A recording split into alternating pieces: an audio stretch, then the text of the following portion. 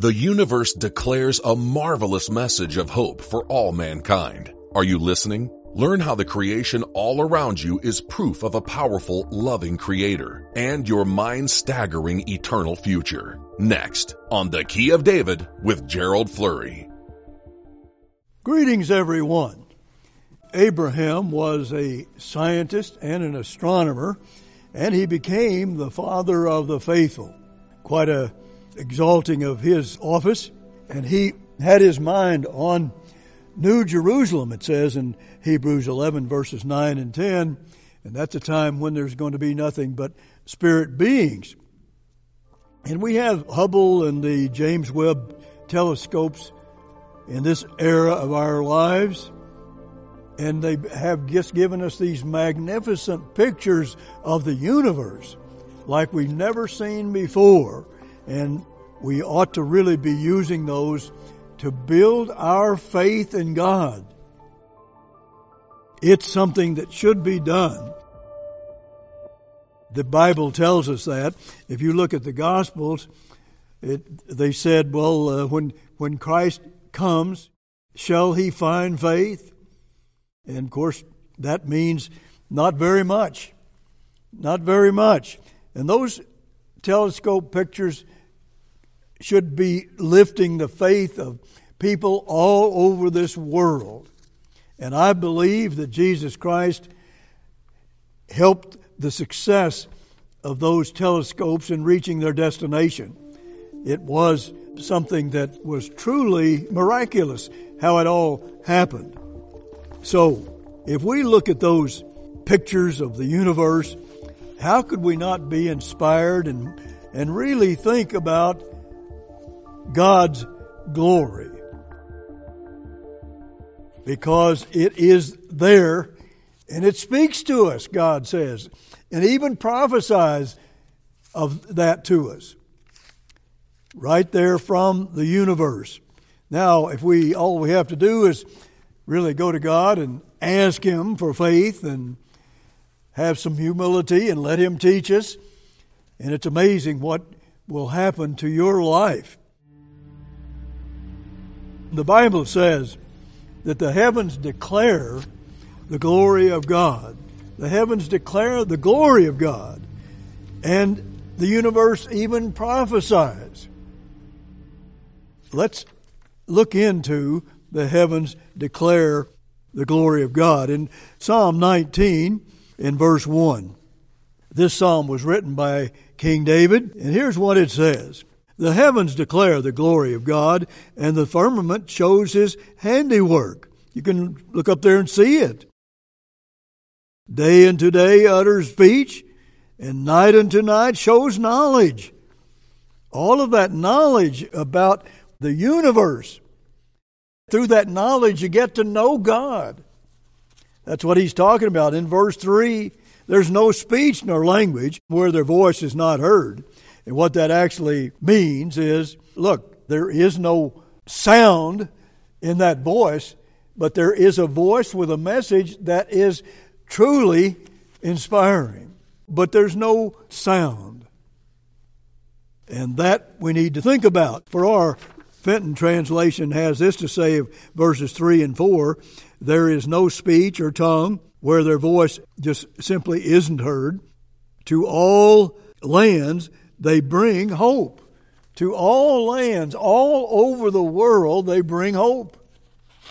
Now, we need hope in this hopeless world, this dangerous world. I think we would all agree on that. So, we are certainly right next to the sun as far as looking out in the universe.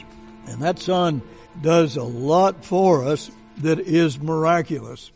Notice verse 4, their line is gone out through all the earth, and their words to the end of the world. In them has He set a tabernacle for the sun. God has set a tabernacle for the sun. And there is nothing hid from the heat thereof. The last part of verse 6. There is nothing hid from the heat thereof. You can't escape it. It's all for everybody on this earth. And it just happens to be at the right place Not too far away or not less than what it should be, or we would be destroyed. That in itself is a miracle. And our planet didn't come to inhabit its perfect place in the cosmos haphazardly. Well, I'm paraphrasing this. And then verse 5 says, who determined Earth's measurements? God asked Job, surely you know, or who stretched the line upon it? I'm just quoting from Job along with verse 5 here. We can see that God prophesies through the universe. Notice verse 2. Let me read that to you again. Day to day pours forth speech, and night to night declares knowledge. That's verse 2 of Psalm 19. And the Revised Standard Version says that the Hebrew word translated pours forth could also be translated prophesies. All of that declaring the glory of God. The heavens just declaring God's glory. Well, that's something for us to ponder. And if it just pours forth and prophesies, well, how does it prophesy? Well, I'm going to show you a verse here in a moment that'll prove that to you. Again, in verse 6 says there's nothing that's hid from the heat. But there is a deeper message here. Let's go over to Malachi 4 and verse 2. Here's what it says there. Malachi 4 verse 2 says, the Son of Righteousness, S-U-N, of righteousness, shall arise with healing in his wings. So here, the Son specifically points us to Jesus Christ. This is like a type of Jesus Christ and his light and all the light he brings into the world if we will accept it. Though it's spelled S-U-N, it is capitalized because he's talking about the Son of God. And you can see in Psalm 84, it talks about the eternal God is a sun and shield. So the Son is a type, let's say, of Jesus Christ and all of the light that he brings spiritually into this world. And is going to bring a lot more from now on. So the Son itself is really a prophecy, and our Creator designed it to illustrate spiritual reality. There's just so much light that God wants to give us, and yet the world is filled with darkness, and it's getting darker and darker very fast. The sun is 864,300 miles in diameter, 32,840 times the Earth's mass. So you get an idea of the size of this. We have a booklet, Our Awesome Universe Potential, and we'll send that to you, and also a reprint article about tomorrow's universe. Romans 1 in verse 20, it says this. Romans 1 and verse 20, ever since the creation of the world, his invisible nature, namely his eternal power and deity, has been clearly perceived in the things that have been made. So God is correcting here, and if we get on down to verse 7, we'll just see, first of all, God talks about, well, look at the creation now, and it declares God's glory if to anybody. You don't even have to have the Spirit of God to see all that. But it can lead us to that Holy Spirit of God, to receiving it. So, first he talks about the creation, and then verse 7 he talks about revelation from God. And something more important. Verse 7 says, the law of the eternal is perfect, converting the soul. Oh yeah, here now we're talking about the spiritual. This verse is saying the testimony of the eternal is sure, making wise the simple, but it's just saying now, first we have the creation that everybody can see, but then there is the law that is perfect, and it's more perfect than the universe in all of its miracles. It's more perfect because it converts the soul. It changes you into a spirit being who will be born into the family of God when you totally yield yourself to God. That's what he's talking about. So there is a law that we must understand and learn to let it change our lives and bring harmony into our lives and a rejoicing of our heart. That's an absolute promise from God. He'll give it to you. So this is really a prophecy about what the law will do in your life. It will do all this in your life. And God is not going to exaggerate, and he never lies. So there is, again, the author of this cosmos is intended for us to be able to study the stars, study them, study the universe. The universe really does declare the glory of God. It declares it for everybody. And there is no excuse for not having some faith if we look at it with God's mind. That's the way he sees it, and he is always right. The James Webb Space Telescope in total was over 258 companies, agencies, and universities dedicated over 100 million hours to build the $10 billion telescope. Now that was quite an investment. And here we have all of these miracles coming on this earth. The James Webb Telescope is showing us the universe as we have never seen it before. It is spectacular. Yet your Bible says tomorrow's universe will be much more glorious. We're going to be there in that universe if we submit ourselves to God. We're going to rule that universe if we heed God's message. You can look up at the universe, as you know, and set your clocks by that universe or your calendars. It is so precise in its process of doing so many different things for us. Let me read you another quote here that I thought was very good. Physicist Paul Davies said this: "The really amazing thing is not that life on earth is balanced on a knife edge, but that the entire universe is balanced on a knife edge, and would be total chaos if any of the natural constants were off even slightly." Everything has to be just right for us to live on this earth. Everything. Understanding this fine-tuning and the clear overall purpose of sustaining life is what caused famous atheist Anthony Flew to finally come to believe that the universe had to have an intelligent designer. Yes, it certainly did. An intelligent designer. Well,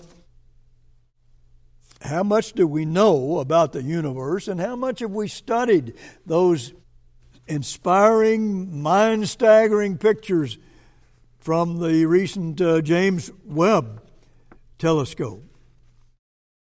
What a wonderful, wonderful opportunity for us. Herbert Armstrong wrote this: "The God I believe in, the God that I know exists because I can prove it, is the God who created all things. He is the creator not only of matter, but also of force, of energy, of all the laws that exist, the laws of chemistry, the laws of physics, spiritual laws, as well as physical laws to regulate man's life and man's happiness." Mr. Armstrong, for at least a decade, had the strongest program around the world, and he talked about the universe and these messages that ought to build our faith. And he says, now you can prove it. He says, I have proven it to myself, and you can prove it too. God says, prove all things. 1 Thessalonians 5. And God certainly wants us to study the Scriptures about all of this, about planning the heavens and all of that. But again, the angels failed to do their job and rule this earth, and so they couldn't go on out into the universe, and God decided He had to recreate Himself in man. Recreate Himself in man. God can do nothing greater than that. That's something to really get excited about. Hebrews 2, let me read you a verse there. It talks about, well, what is man? Verse 6 and then verse 8. You have put all things in subjection under his feet. That's man. For in that he put all in subjection under him, he left nothing that is not put under him. But now we see not yet all things put under him. Not yet, but again, it should be on the way. But notice what he says in verse 9, but we see Jesus, who was made a little lower than the angels for the suffering of death, crowned with glory and honor, that he, by the grace of God, should taste death for every man. For it became him, for whom are all things, and by whom are all things, in bringing many sons unto glory. He not only declares his own glory, but he wants us to have that same glory, the very same glory as a son of God, the very family of God. The reality is we're sons of God, not adopted children. We're sons of God. And we look like God and act like God if we follow Him, and we'll be like Him in His family for all eternity if we obey and are loyal to Him. That's to make the captain of their salvation perfect through sufferings. And He certainly did have to suffer, and some of us, we have to be tried and tested at times, of course. But just think about getting into this perfection of revelation that God gives us about the law and what it will do for us and what it prophesies for us. So the universe is going to blossom like a rose, just like the earth is in the wonderful world tomorrow, but it's going to go much beyond that. Verse 19 through 21 here, and I want to read more of that than I read before, but it says, creation, all the suns, planets, stars, and moon was subjected to futility, not of its own will, but by the will of Him who subjected it in hope, because the creation itself will be set free from its bondage to decay and obtain the glorious liberty of the children of God. That's something God wants us to have. But He says even when they've seen it, they really haven't responded to it honestly. It goes on to talk about the universe groaning for the sons of God to be born into God's family. It personifies its voice, that universe that has been somewhat wrecked because of Lucifer's rebellion and trying to take over the universe for himself. But God says the universe is damaged greatly, and it is just groaning for the sons of God to come and give them freedom from all that decay and all that sadness that happened when Lucifer rebelled. We have to groan just to get through some of our trials. Just think about the James Webb telescope. It's 1,000,000 miles from this earth. 1,000,000 miles, and it is showing us pictures that is a gift from God, because it will build our faith and inspire us and give us hope, because it is our future, starting with the earth and then on to the universe. That's what God says. You can see Luke 1 verses 30 through 33, where Jesus Christ is going to rule on the throne of David forever and ever. In Isaiah 9 verses 6 and 7 says that of the increase of His government and peace there shall be no end upon the throne of David. It's never going to end. right out there in the universe, and more sons are going to be born to be ruling over that universe. God's going to give it all to us. That's what he says. What he's doing today leads to just a fabulous eternity with God.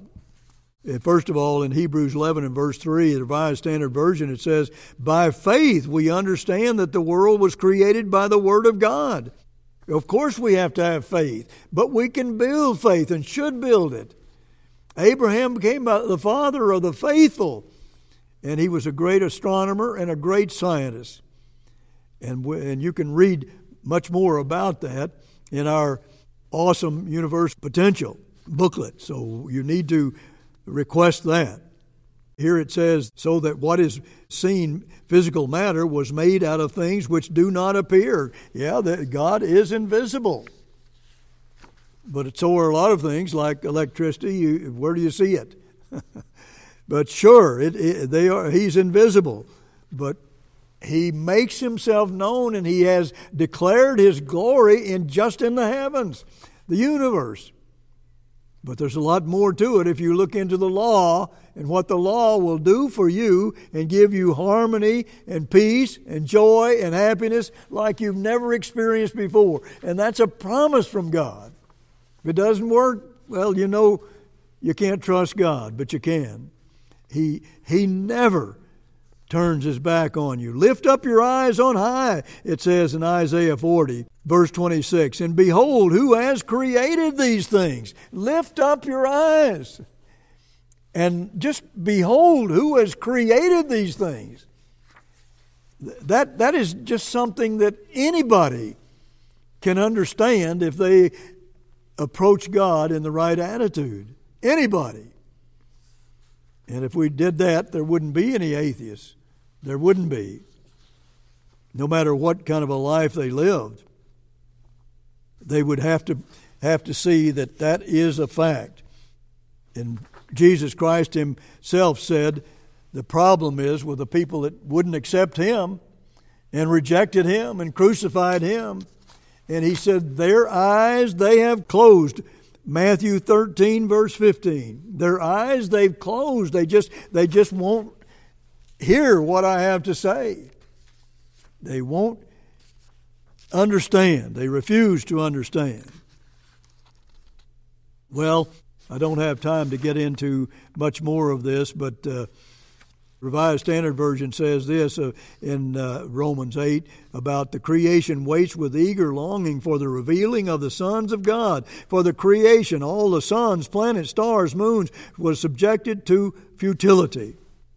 That is a wonderful future. Until next week, this is Gerald Flurry. Goodbye, friends.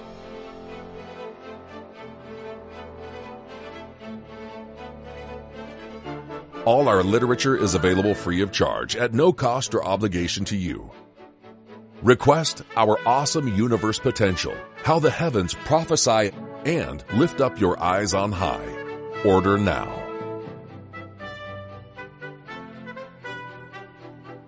The preceding program was a paid presentation of The Key of David, brought to you by the Philadelphia Church of God.